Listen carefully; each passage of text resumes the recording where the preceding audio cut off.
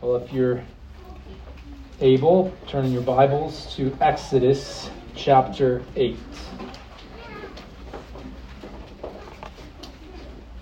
We return again to the exodus of the Lord's people, Israel, who are protected under the covenant made with Abraham, where God promised to Abraham to provide a people numerous, greater than the numbers of the stars of the sky, and not just a people, but that they would be formed into a nation and be provided a land. And we know that it goes even beyond that, for that plays into, that serves that greater covenant, the covenant of grace, whereby God promises through Abraham to provide an offspring, through whom all the nations of the earth would be blessed. What a wonder and mercy it is for us who take refuge in that offspring this morning. And it is not, the revelation of Christ is not absent from our passage this morning. For as we will see, as the Lord works through the deliverance of the Israelites out of Egypt, so the Lord is showing forth His deliverance of us, whom the Scripture says have come out of darkness and into light, out of slavery and into liberty. Follow along as I read for us Exodus chapter 8. I'll begin in verse 20 and read through the end of the chapter, verse 32. The word of the Lord says, "Now the Lord said to Moses, 'Rise early in the morning and present yourself before Pharaoh as he comes out to the water, and say to him, Thus says the Lord, Let my people go, that they may serve me. For if you do not let my people go, behold, I will send swarms of flies on you and on your servants and on your people and into your houses, and the houses of the Egyptians will be full of swarms of flies, and also the ground on which they dwell. But on that day I will set apart the land of Goshen, where my people are living, so that no swarms of flies will be there, in order that you may know that I, the Lord, am in the midst of the land. I will put a division between my people and your people. Tomorrow this sign will occur.' Then the Lord did so. And there came great swarms of flies into the house of Pharaoh and the houses of his servants. And the land was laid waste because of the swarms of flies in all the land of Egypt.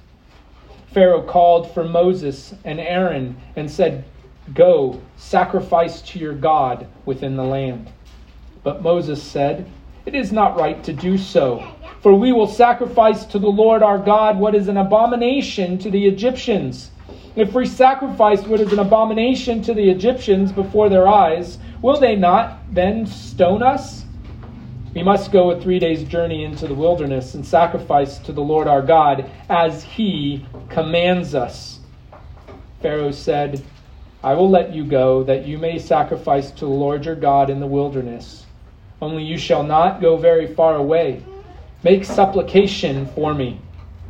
Then Moses said, 'Behold, I am going out from you, and I shall make supplication to the Lord that the swarms of flies may depart from Pharaoh, from his servants, and from his people tomorrow. Only do not let Pharaoh deal deceitfully again in not letting the people go to sacrifice to the Lord.' So Moses went out from Pharaoh, and he made supplication to the Lord.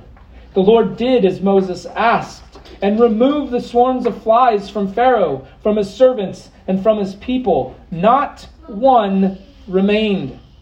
But Pharaoh hardened his heart this time also, and he did not let the people go. The grass withers and the flower fades, but the word of our God stands forever." Let's go to Him for help again in prayer. Oh, Heavenly Father, we come before you this morning in need of your Spirit, so that by the power of your Spirit, through this word preached through a clay vessel, your truth may be heard by your people. Not just that we would hear your word, Lord, but then again, by the power of your Spirit, it would move in us. enliven our hearts, to move in our bodies. We would not just be hearers of your word, but doers also. O Lord, we are a forgetful people. Have mercy on us. We ask these things in Christ's name. Amen. We have been examining the connection between Pharaoh's question in chapter 5, where he asked, "Who is the Lord that I should obey his voice to let Israel go?" And we've been looking how the Lord is taking 10 plagues to answer that question. We began with asking the question ourselves, who is like Yahweh? Then last week we made an emphasis on the source of the answer being found in God's revealed word, that the Christian is to be constant on guard from false teaching, and so is to be constant in sitting under the word of God preached in the assembly, as well as holding fast to it in our private and family worship. Well, this morning we look at the fourth plague of flies and see a stress upon worship. And it's a stress upon God's worship according to his word. Our worship is to be directed toward the Lord alone, limited by his revealed will alone. And by this, the believer's attention is to be drawn away from this ever-changing world and to the unchangeable God of heaven and earth. My goal for us this morning is that we would see our worship is to be directed toward the Lord alone, limited by his revealed will alone.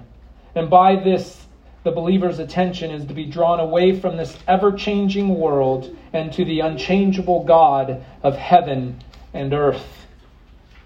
As we've been looking at these plagues, we've been recognizing that they come not in happenstance, and they're not found in this narrative in a way that's not recognizable in arrangement and purpose.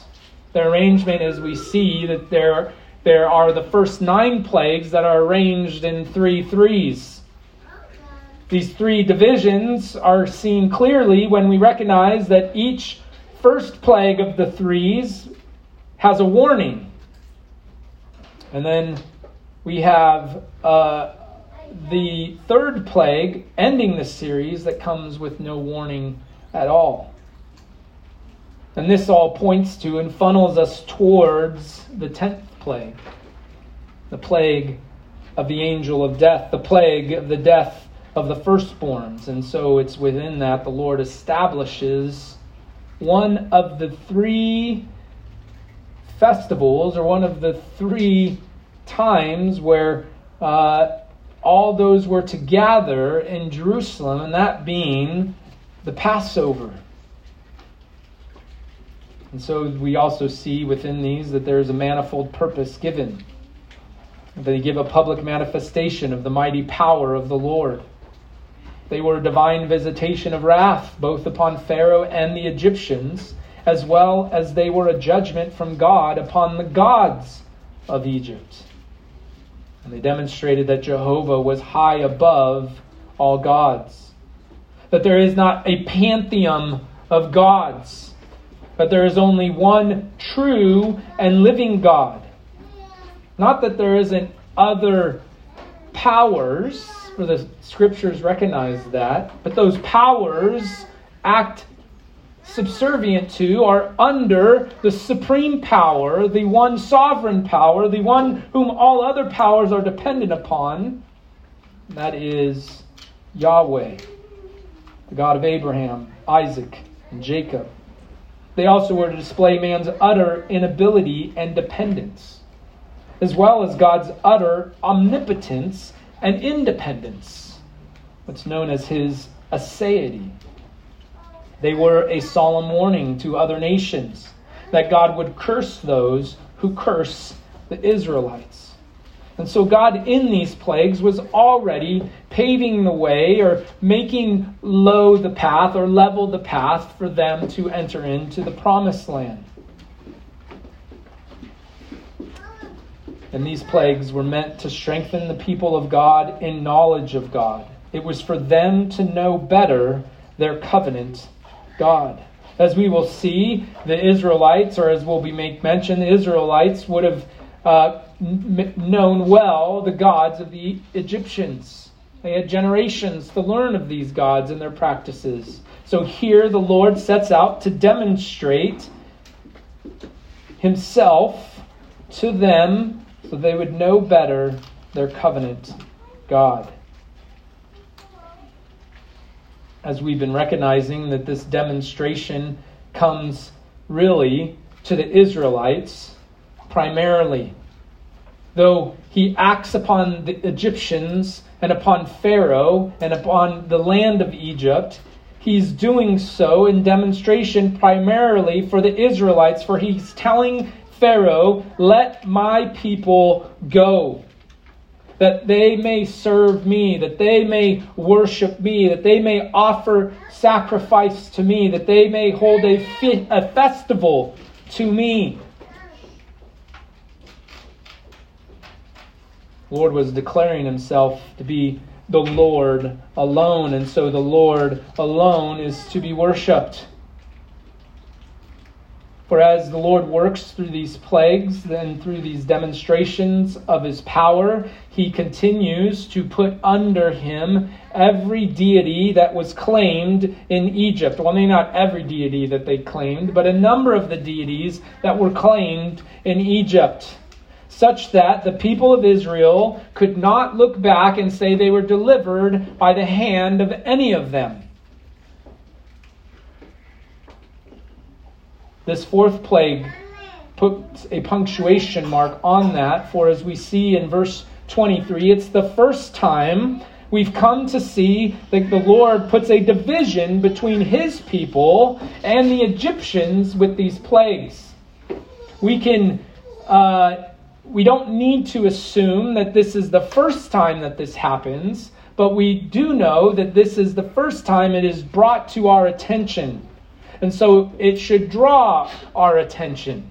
But we didn't see it being referenced in those first three plagues. And even if those first three plagues fell upon the Israelites also, as it would be in a way that a father disciplines his child and brings them up, maybe not disciplining them, but instructing them, here the instruction is to be crystal clear. But there is a division between Israel and the Egyptians. This division here, this word division, is translated in our English Bibles in such a way. But it also conveys a term of redemption or covering or setting apart. Division is the interpretation of the word. Its more literal understanding has to do with redemption. The Lord is literally saying, I will put a redemption between my people and your people. The Lord was continuing his proclamation to the Israelites that he is going to redeem them. Remember when Moses goes to Pharaoh and Moses and Aaron go to Pharaoh in his first attempt, or their first attempt at persuading Pharaoh to let the Israelites go. Pharaoh hardens their labor. He causes their labor to be more intense, and the people cry out and say, is this how we are to be delivered? And here the Lord says, I will put a division between my people and your people. The other thing we can see by way of observation is now the word of the Lord is the word of Moses. There's no second narrative where the Lord tells Moses to say something and then Moses goes and says it. The assumption is that Moses is obeying the Lord.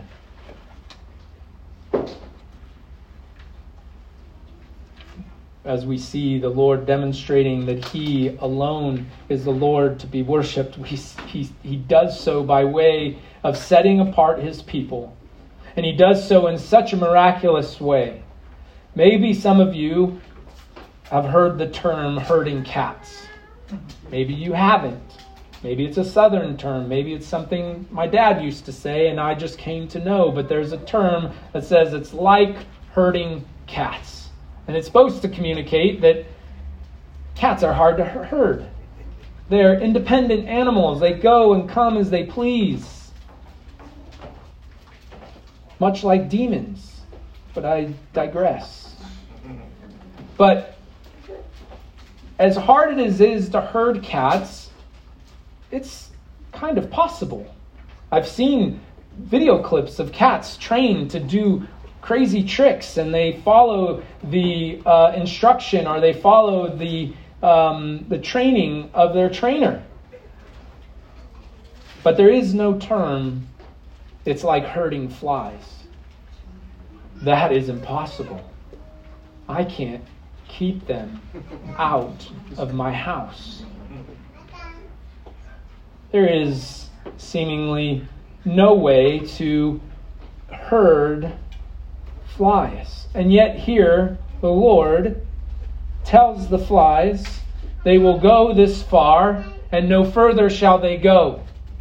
You will enter into these homes, you will land upon this ground, you will harass, and the understanding is bite these people, but these people you shall not touch. There is no cognition of a fly that the Lord could tap into. It was by His power alone that the flies stayed away from the Israelites, stayed away from the land of Goshen. The Egyptian people, though, they couldn't eat without ingesting flies. They couldn't sleep without flies covering their bodies. They couldn't work for having to swat flies, and or because they couldn't see well through the swarms. It is also assumed that their skin was welted with fly bites. The term for fly here is a general flying insect, such that it encapsulates all sorts of flying insects, including mosquitoes. Some translations say such things. We come to that conclusion, though, not just the etymology of the word, but also from Psalm 78, where it says these flies consumed the Egyptians. Now, I don't know about you, but I get mosquito bites every now and then, and I would not want the description of being harassed by mosquitoes as being consumed by mosquitoes. But such were the flies, such were these flying insects to the Egyptians. And it's possible that in the homes of these Egyptians, or upon some demonstration in their society, there was the god Khepri. Khepri was associated with the scarab, or dung beetle, or insects. The Egyptians watched the scarab beetle rolling dung into a ball and pushing it along the ground to its burrow. The Egyptians made a connection between the movement of the sun across the sky and the movement of the ball of dung pushed by the dung beetle. And so it was said that Khepri pushed the sun across the sky. We see in this the depravity of man, that they could look upon such an insect pushing dung and draw to worship the creature and deny worship of the Creator. So the Lord brought these swarms of flies to cover the land, to cover the ground. There was no God of Khepri. There was no God who pushed the sun across the sky.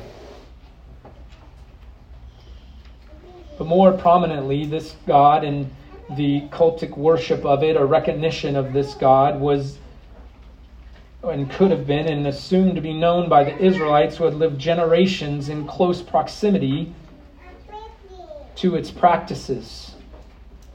The Lord was showing His verity in contradistinction to the falseness of this God. The Lord was demonstrating, before He brings the Israelites out of Egypt, to do what? To worship Him. Before He does that, He's demonstrating to them that He is the God alone to be worshipped. Turn with me to Deuteronomy chapter 6. Here now the Israelites are there on the precipice of taking possession of the land. They have now passed by Sinai. They have A whole generation, due to their unfaithfulness, have died out, and now this new generation has risen, and the Lord is giving them a law that they would follow in the land. And we read in Deuteronomy 6 and verse 4, "Hear, O Israel, the Lord our God, the Lord is one. You shall love the Lord your God with all your heart, and with all your soul, and with all your might. These words which I am commanding you today shall be on your heart. You shall teach them diligently to your sons, and talk of them when you sit in your house, and when you walk by the way, and when you lie down, and when you rise up. You shall bind them as a sign on your hand, and they shall be as frontals on your forehead. You shall write them on the doorposts of your house and on your gates. Then shall it come to pass, then it shall come about, when the Lord your God brings you out of the land which he swore to your fathers, Abraham, Isaac, and Jacob, to give you, great and splendid cities which you did not build, and houses full of all good things which you did not fill, and hewn cisterns which you did not dig, vineyards and olive trees which you did not plant, and you eat and are satisfied." And the Lord doesn't say, "Then you'll never go astray. You'll be completely satisfied. What else would there be but for you to worship me? So just go ahead and worship me." What does he say? He says, "Watch yourself that you do not forget the Lord who brought you from the land of Egypt, out of the house of slavery. You shall fear only the Lord your God, and you shall worship him and swear by his name. You shall not follow other gods, any of the gods of the peoples who surround you." It's interesting, this understanding of these teachings that are to be taught diligently in every place. They're not only be in every place taught to every person, but they're also to be on things. Much like the flies, the plague of flies in Egypt. He draws their attention back to Egypt in verse 12. He says, "Remember Egypt.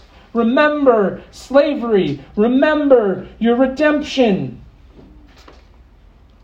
In some ways, he's saying, remember the flies.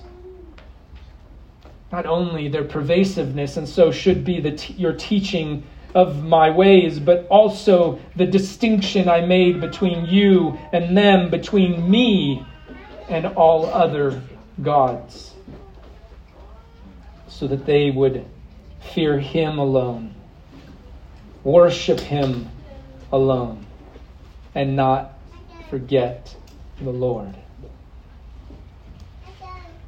The Lord not only provides such in his word, he proclaims such in his creation.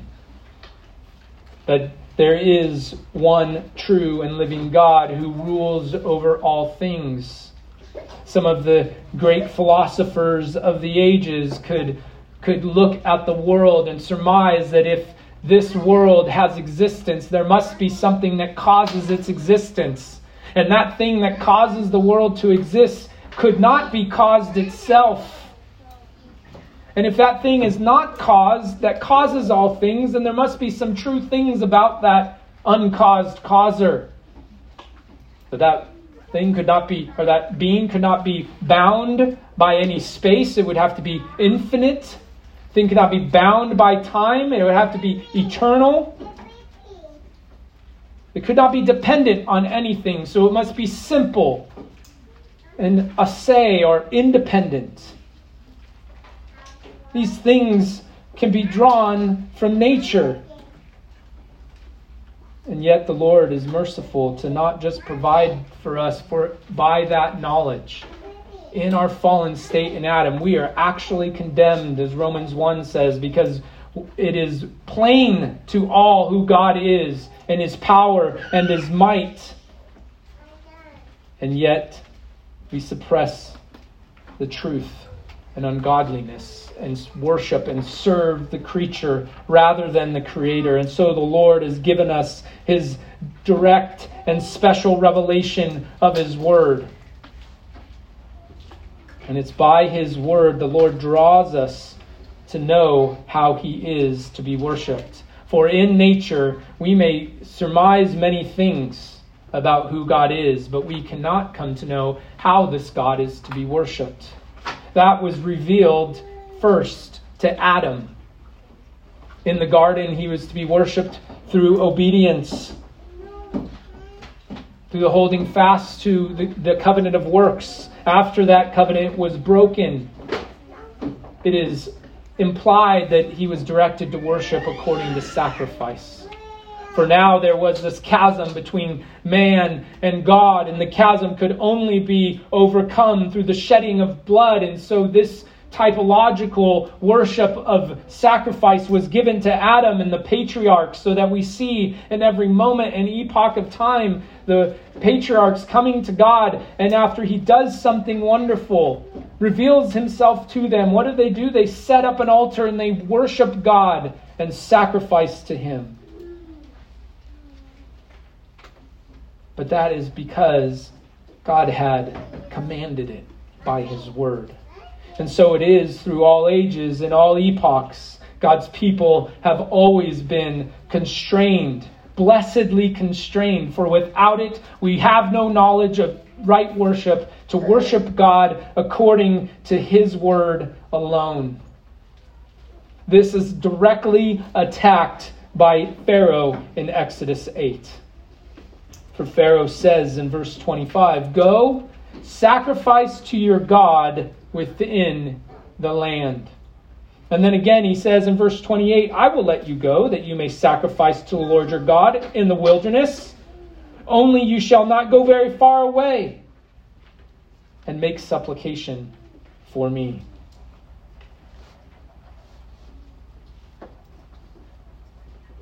Here Pharaoh grants Israel permission to worship their God. He does not insist that they bow down to his gods, but he suggests there's no need for them to be so extreme. If there's any generation alive today, our generation should know this well.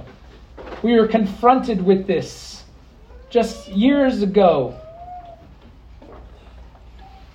when we were told, look, first,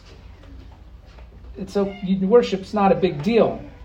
You don't need to gather. Then we were told, you can gather, but don't be so extreme as to sing songs and be near one another.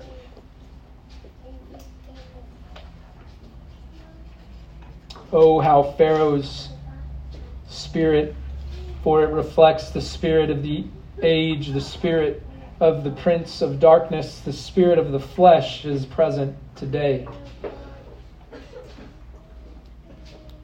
Oh, that we are not called in many times to bow down to other gods, but just don't serve your God in a radical way. Don't be so extreme. And what is the extremity they want to prevent? The extremity is that you would worship him according to his word. Pharaoh aims to get the believer to mix the world and the church. How well he has succeeded. Professing Christians have, for the most part, so assimilated their worship to Egyptian patterns that instead of being hated by the world, they have taught the men of the world to join in with them. I dare not bring up such blasphemous videos that are circulating the internet of such churches that offer a night at the movies or a day at the movies or whatever that theme is. And that such people would come up masquerading as pastors in costumes, entertaining, as we said last week, tickling the ears of those present. But what are they doing? They're entreating the praises of the world. What a creative way to reach people. What a wonderful thing to lower the guard and the things that can be hard to handle in church. Oh, that they would see that they've assimilated themselves with Pharaoh and the Egyptians.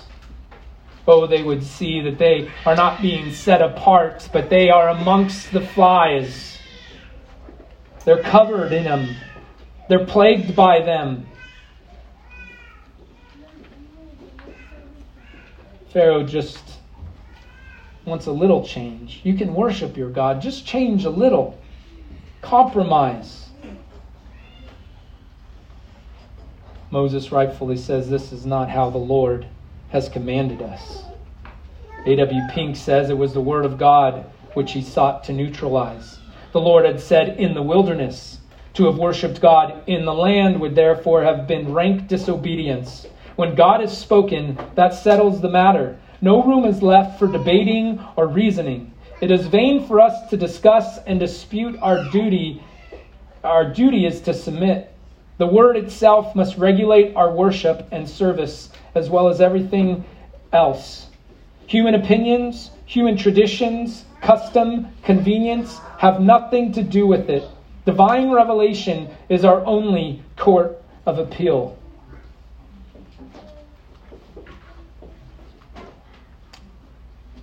We worship God according to the theological principle of the regulative principle of worship. That is, as our confession says in chapter 22, recognizing that the light of nature shows that there is a God who has lordship and sovereignty over all, is just, good, and does good to all, and is therefore to be feared, loved, praised, called upon, trusted in, and served with all the heart and all the soul and with all the might. But the acceptable way of worshiping the true God is instituted by himself, and so limited by his own revealed will, that he may not be worshipped according to the imagination and devices of men, nor the suggestions of Satan, here the suggestions of Pharaoh, under any visible representations or any other way not prescribed in the Holy Scriptures. The chapter goes on to delineate the elements of worship that ought to be present in the divine worship service of God, such that when they're not present, it is not an orderly worship.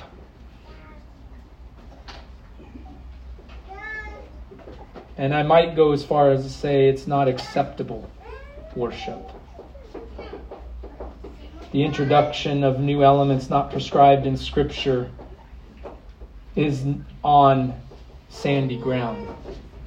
It's on ground conceived of in human opinions, or human traditions, or convenience,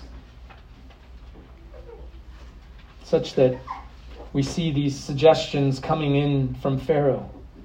He says, I'll let you go that you may sacrifice, only don't go very far away. This is one of the favorite and most successful of the evil one's temptations. Avoid extremes. Do not be fanatical. Be sane and sensible in your religious life.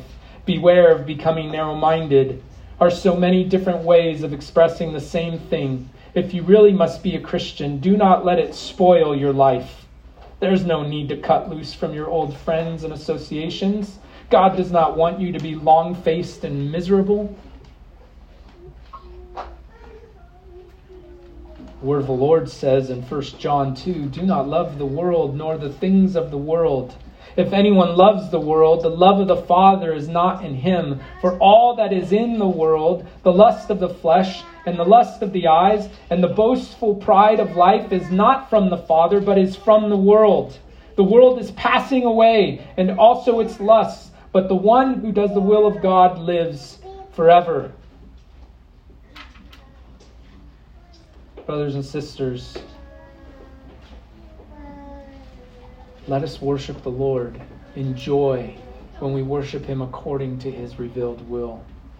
Let us be occupied with that which imparts a deeper, fuller, more lasting and satisfying joy than anything which the poor world has to offer, by being absorbed with the infinite perfections of Christ, by meditating upon the precious promises of the Word.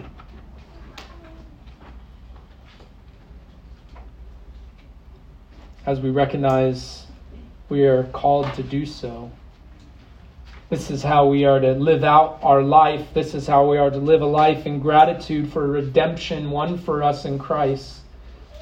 I challenge us now to see ourselves in Pharaoh. To ask yourself, are you like Pharaoh? For man as a creature is prone to change. We are mutable.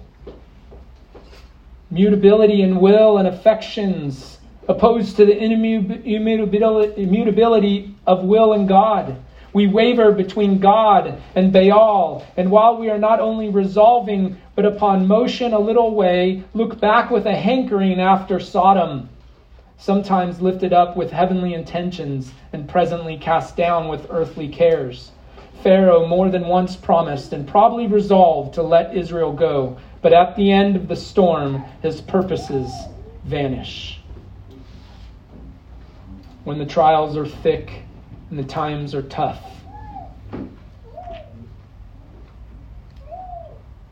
we resolve things. We look at our life and we say, this can't be the way it should be. Look at all that I've caused.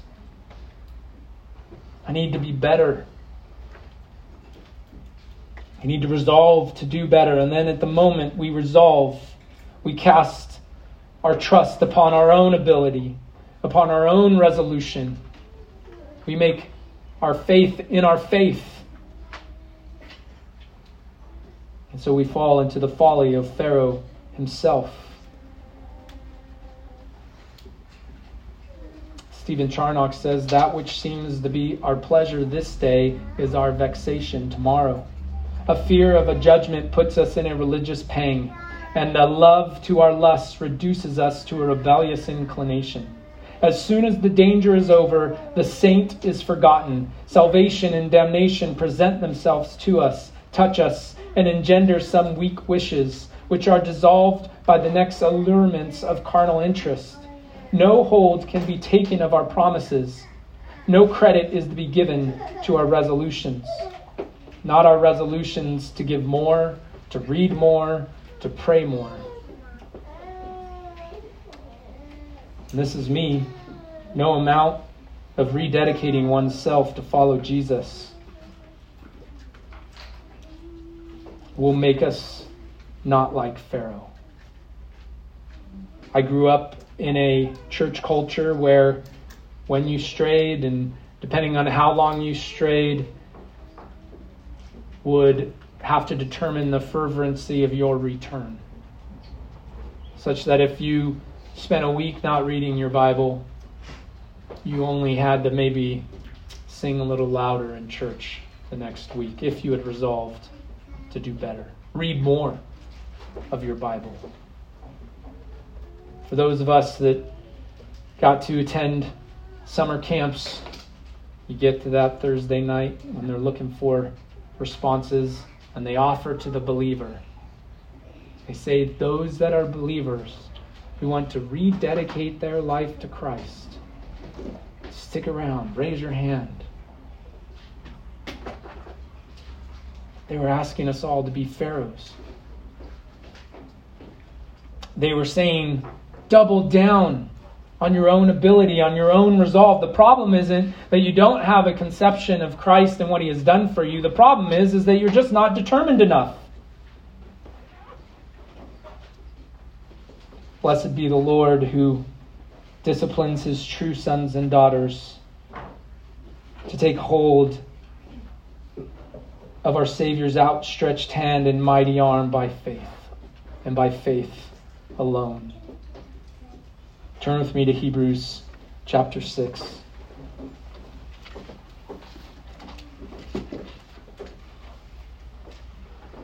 Hebrews chapter 6, beginning in verse 13.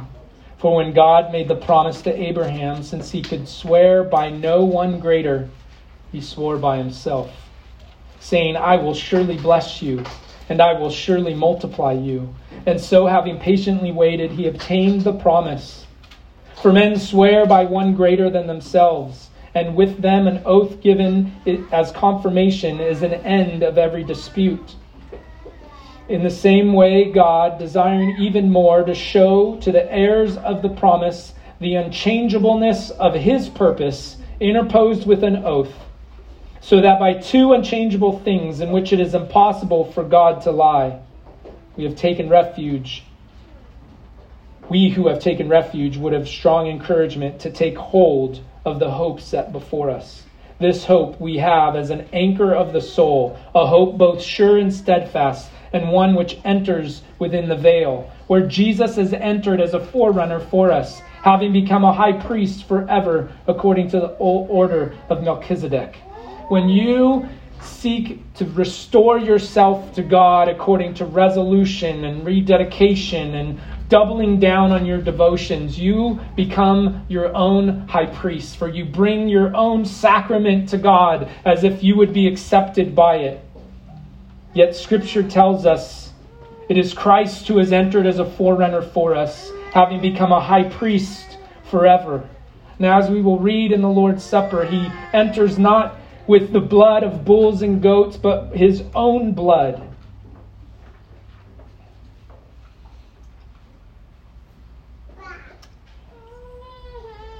This is a fulfillment of what God has immutably decreed in eternity past, because it is rooted in his unchangeable, immutable being. Stephen Carnock says, instead of, well, he doesn't say this, I say, instead of choosing ourselves in all of our mutability, all of our wavering, all of our highs and lows, Charnock says, prefer an immutable God. God is subject to no decay within, to no force without. Nothing in his own nature can change him from what he is, and there is no power above can hinder him from being what he will to the soul. He is an ocean of all perfection. He wants nothing without himself to render him blessed, which may allure him to change. His creatures can want nothing out of him to make them happy. That is, his creatures should want nothing but him to make them happy, whereby they may be enticed to prefer anything before him. If we enjoy other things, it is by God's donation, who can as well withdraw them as bestow them. And it is but a reasonable as well as a necessary thing to endeavor the enjoyment of the immutable benefactor rather than his revocable gifts. There's a song called, it escapes me now, but the term says that we would seek not the gain, but the giver. Our worship is to be directed toward God alone, according to his word alone, because we worship the immutable God and we know our own hearts. They're subject to change. Our worship is to be directed toward the Lord alone, limited by his revealed will alone.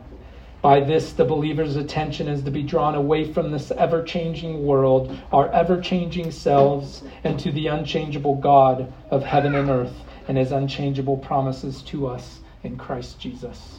Let us pray. Oh, Heavenly Father, we give you praise this morning. How many times, Lord, have we changed since the beginning of this service, and yet you change not? How many times have we wavered since the beginning of this service, and yet you waver not? Oh Lord, help us, that we would see the wonders of your promises, the wonders of the covenant of grace in Christ our Lord, that we with joy above all others, with fervency, worship you in spirit and truth. We ask these things in the name of Christ our Lord. Amen. Please stand with me again as I invite Aaron and Christy up for our last hymn this morning.